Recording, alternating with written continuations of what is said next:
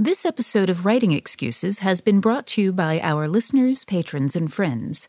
If you would like to learn how to support this podcast, visit www.patreon.com/writingexcuses. Season 12, Episode 18.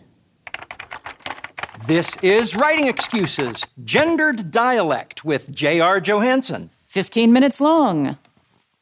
Because you're in a hurry. And we're not that smart. I'm Howard. I'm Mary. I'm Susan. And I'm Dan. And we are joined by special guest J.R., who I know as Jen Johansson. Hi. Thanks for having me. We're also joined by a different special guest. We are also joined by our guest host, who will be with us twice more through Season 12, Susan Chang. Susan, Hi. Tell us about yourself. Okay, I'm Susan Chang, and I am a senior editor at Tor Books, where I work on the Starscape middle grade and Tor teen young adult books. And I'm happy to be here. Today we are talking about gendered dialogue, and I am super excited to only have two male voices on the podcast because I don't know very much about this. Mary, save me. Well, actually, I'm going to turn this over to JR since she pitched it. One of the things that we were talking about beforehand was the Genderlect theory. So why don't you explain that to the audience, and then we can use that as our jumping-off place. Okay, so the Genderlect theory is a theory by Deborah Tannen, and it really talks about that everything about the way that men and women communicate boils down to the motivations behind what they're seeking from communication. Now, I'll preface this by saying this is incredibly generalized, obviously. Like anytime you're talking about an entire gender, it's not going to apply to everyone, but it does kind of have an overall insight into the way that people communicate with each other, which I think is really useful in writing. So women, in general, seek connection, and men seek status. It influences the style of communication. It influences the language that we use. So for just a basic example, they say that women use rapport talk and men use report talk. So rapport, obviously you're trying to create a bond and find a way of connecting with people. So for example, if a woman joins a group of women, often the first thing anyone says to her is a compliment. That is very, very common. With men, the first thing, if a man is wearing, let's say, a sports jersey, a man might first thing razz on that team, kind of establishing a little bit of a dominance. And they use joking, criticism or joking insults as a way of communicating, which also establishes who's in charge and somebody is taking control of this conversation in this group. This explains so much about the reason that I tease Howard all the time, because I'm establishing dominance over him and speaking to him as a man. That's also the reason I pee on Howard sometimes. This is going to go so poorly for me. So one of the things that I think is really fascinating about this is that this is certainly behavior that I have seen, but it's interesting, particularly as a science fiction and fantasy author, how much of this is due to being socialized into that form of behavior, dialogue. So I'm going to use an example, which is actually a regional variation, but I've been told that it's also that this also represents some feminine stuff too.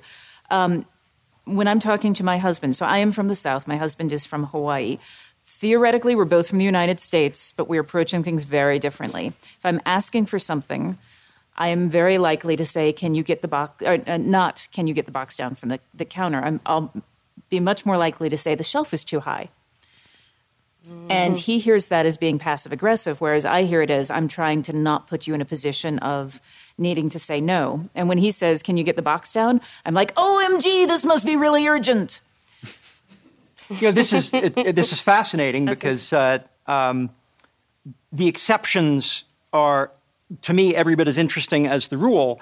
My son, I've got a 19-year-old son who's high-functioning autistic, and he does not like being asked, he's not like being told, "Hey, today's your dish day." As a reminder, he likes being told, son, I need you to do your dishes now, because that is very explicit, and now he knows what needs to be done. Whereas with the other kids in the house, they like just having the reminder. They don't like having dad tell them what they must do. Yeah, and one of the things that I was going to say about this is, and this is, again, the exception, the difference between Rob and I is the way we were socialized, which is one of the things that when we're looking at this gendered language, I think that we're looking a little bit at the way people are socialized, and also that there's this big spectrum of how people actually engage with that. Absolutely. I think it's very much about how you're socialized. Like, I think that's probably the core of all of it. And I think that it's really interesting because you see it everywhere. It is one of the most common forces of conflict in any relationship, specifically men and women relationships, is that a man, when communicating, is goal-oriented, which goes down to seeking status again. And a woman is more focused on the connections. And so, like, you often hear women who are, like, talking to their husbands or their significant others, and they're like, this is what happened to me today. And they're looking for an emotional connection. They're looking for empathy.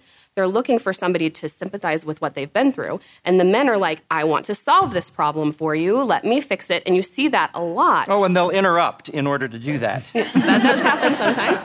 Yeah, and you definitely see this in the professional world, and I think that's the reason why, one of the reasons why there's so many more men on the upper tiers. And I noticed that a lot of times women just apologize, like, I'm sorry, but can I say this? And it's all very sort of asking permission and being very polite. And I was just, not to be rude, just scrolling through my phone just now because this morning I had read this I had actually just skimmed it, so I'm just going to vaguely see if anybody recognizes. There is an article on BuzzFeed or something, or HuffPost, one of those, which I couldn't find, but it was about women being so polite that they get killed.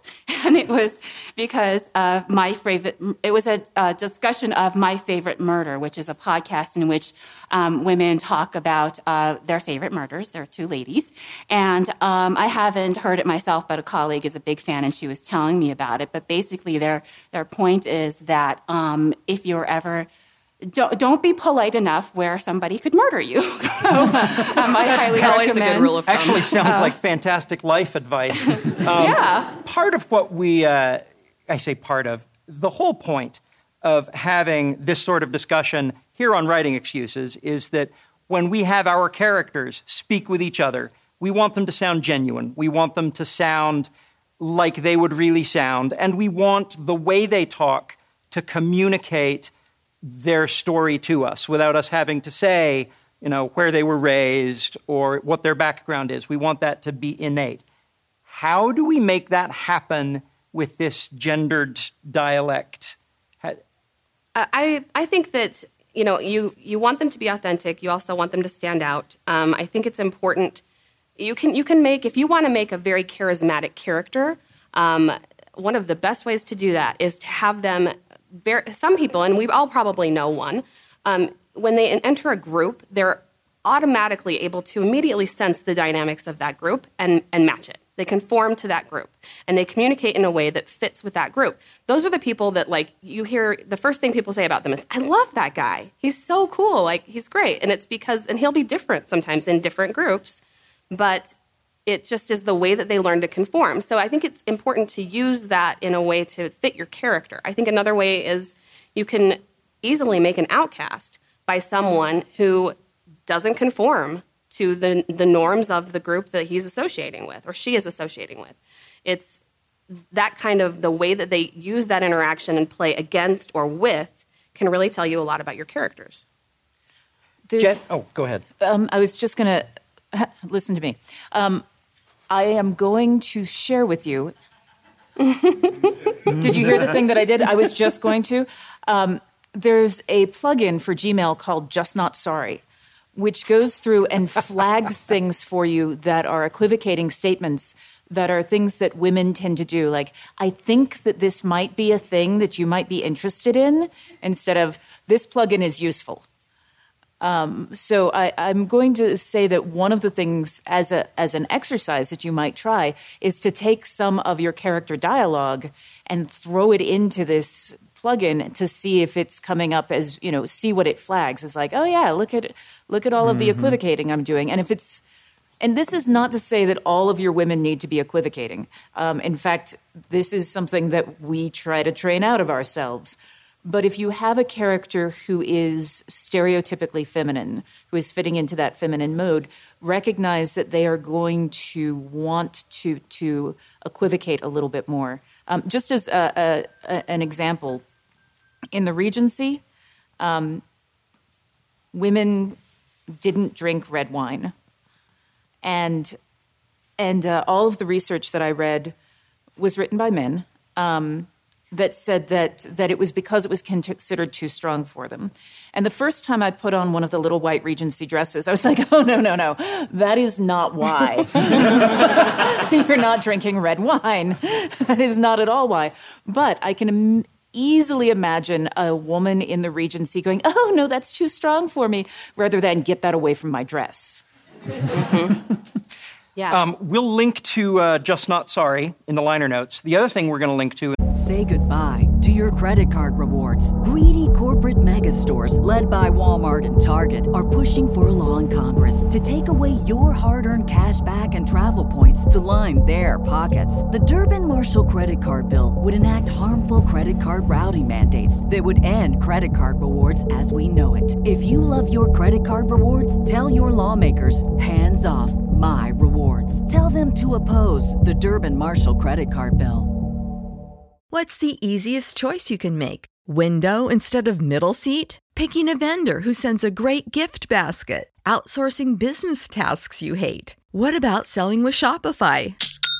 Whether you're selling a little or a lot, Shopify helps you do your thing, however you cha-ching. Shopify is the global commerce platform that helps you sell at every stage of your business. From the launch your online shop stage to the first real-life store stage, all the way to the did we just hit 1 million orders stage. Shopify's there to help you grow. Whether you're selling scented soap or offering outdoor outfits, Shopify helps you sell. Wherever and whatever you're selling, Shopify's got you covered. Sign up for a $1 per month trial period at shopify.com/try. Go to shopify.com/try now to grow your business, no matter what stage you're in. Shopify.com/try.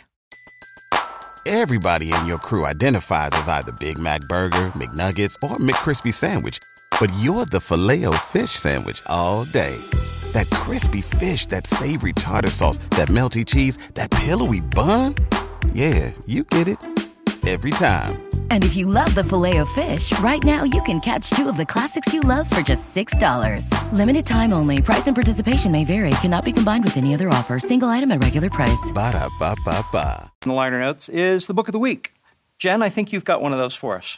I do. It's my most recent book. It came out in October. It's called The Row, and it is a YA contemporary mystery, I guess I would say. It's a mystery thriller. And it's about a girl whose dad is on death row in Texas. He has been for the last 11 years, most of her life. And he was convicted of killing 3 women. He's an infamous serial killer in Texas. And he's always claimed his innocence. At the beginning of the book, he loses his final appeal and is scheduled to be executed in 28 days. And she wants to find the truth before that happens. That sounds awesome. Thank you. All right, I have a question that I want to ask. So here we go. When I was working on Blue Screen, which has a female protagonist and a whole group of female friends are the main characters, I had my assistant read through it, and one of the things that she flagged back to me was that the characters were not self-deprecating enough. And one of the things that Jen mentioned at the beginning is that men tend to razz each other. And what my assistant pointed out to me is that women have a strong tendency to razz themselves. And I have been watching how my wife talks, how my daughter talks when she's in a group of all her friends, and they do. There's a lot of, oh, well, I'm terrible at that, and a lot of self-deprecation. That is hard for me to write. Actually, didn't Amy Schumer have a sketch in her first season that was totally that, where a group of women meet up in Manhattan for lunch, and they're all dressed to the nines, and they're like, "Oh my God, I look so fat today," and like, "Oh no, you're so great, like my head's gonna fall off," and just like the most random, like violent things, and just really not even self-deprecating, but that was just kind of getting that point across that you kind of always have to. I don't know why this is. It's definitely been internalized, and I find myself doing it. Yeah, I think that we're trained to appear humble, and that one of the ways we do that is to deny the things that we know that we're good at, and the other is fishing for compliments to reinforce the self-esteem that has been kind of beaten out of us. Well, and it plays into the group dynamic too. Yeah. It allows other people to come in and compliment you, which is really the way that women communicate. It's like I leave an opening and you come in and then we are friends. You know, it's a. Yeah. I really like the way your nail polish goes with your shirt. Thank you. Thank you very much. I love the way you guys are steering myself. this podcast without any help from me. I am adoring that. Well, and so I guess to follow up and actually ask a question, and maybe this is a stupid question, what kinds of advice can we give for people for whom a particular mode of communication is incredibly unfamiliar or uncomfortable? Like, how can I write, as a man, a bunch of women bagging on themselves? How can a woman more easily write a bunch of men telling each other how awful they are? Read. I would say one thing that you can do is read. For learning how to write women is to actually read romance, since that is written by women for women predominantly. Reading women's magazines or interviews, also useful. Likewise for women, reading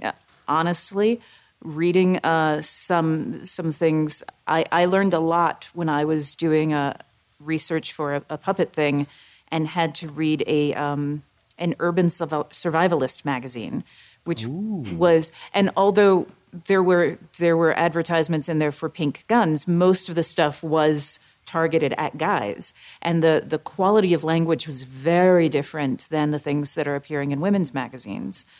And even when we're talking about guns, there's a Southern magazine, Guns and Gardens, which is the language in it is very different, even though it's dealing with a lot of the same topics.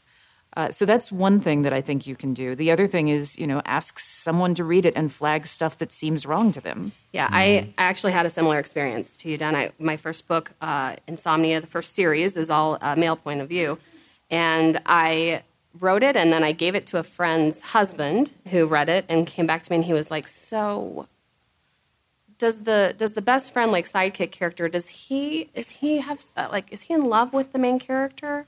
And I was like, no, that wasn't what I was going for. And he was like, well, he definitely needs to compliment him less then. Like he's very, very complimentary. He seems very focused on making sure that he knows how much he likes him. And so I had to learn to go through and he was like, he should be insulting him much more. Yeah.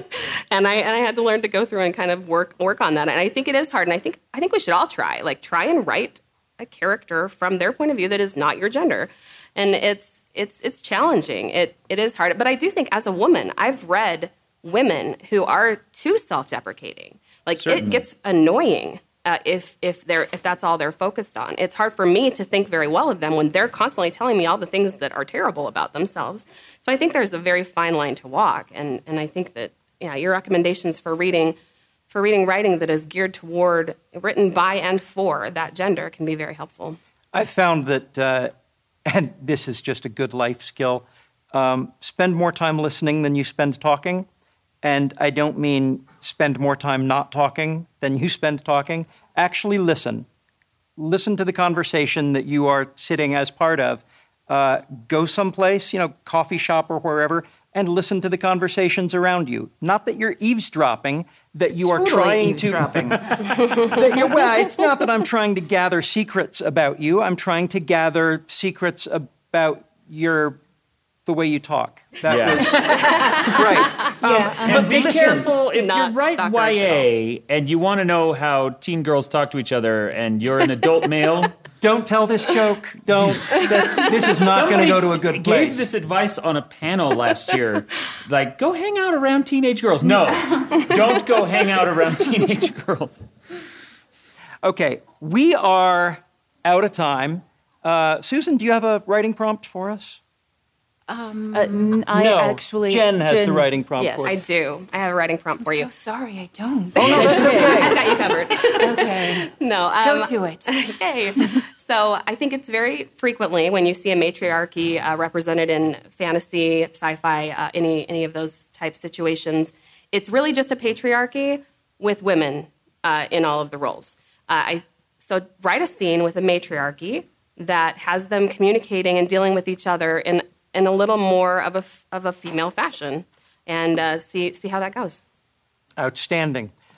Fair listener, this has been Writing Excuses. You are out of excuses. Now go write. Writing Excuses is a Dragonsteel production, jointly hosted by Brandon Sanderson, Dan Wells, Mary Robinette Kowal, and Howard Taylor. This episode was mastered by Alex Jackson.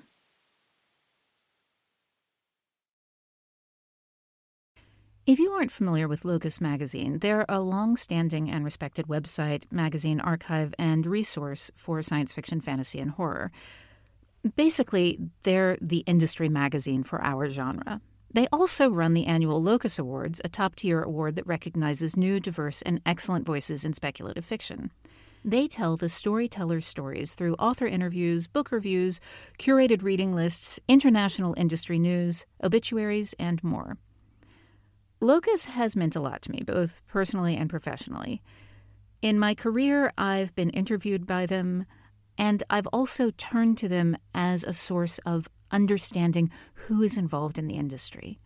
Locus is holding their annual fundraising drive to keep their doors open, lights on, and future bright. I'll be contributing to their crowdfunding campaign by donating a cut scene, some original art, and a couple of other things like, do you want to do a one-on-one chat with me? So join me in supporting Locus.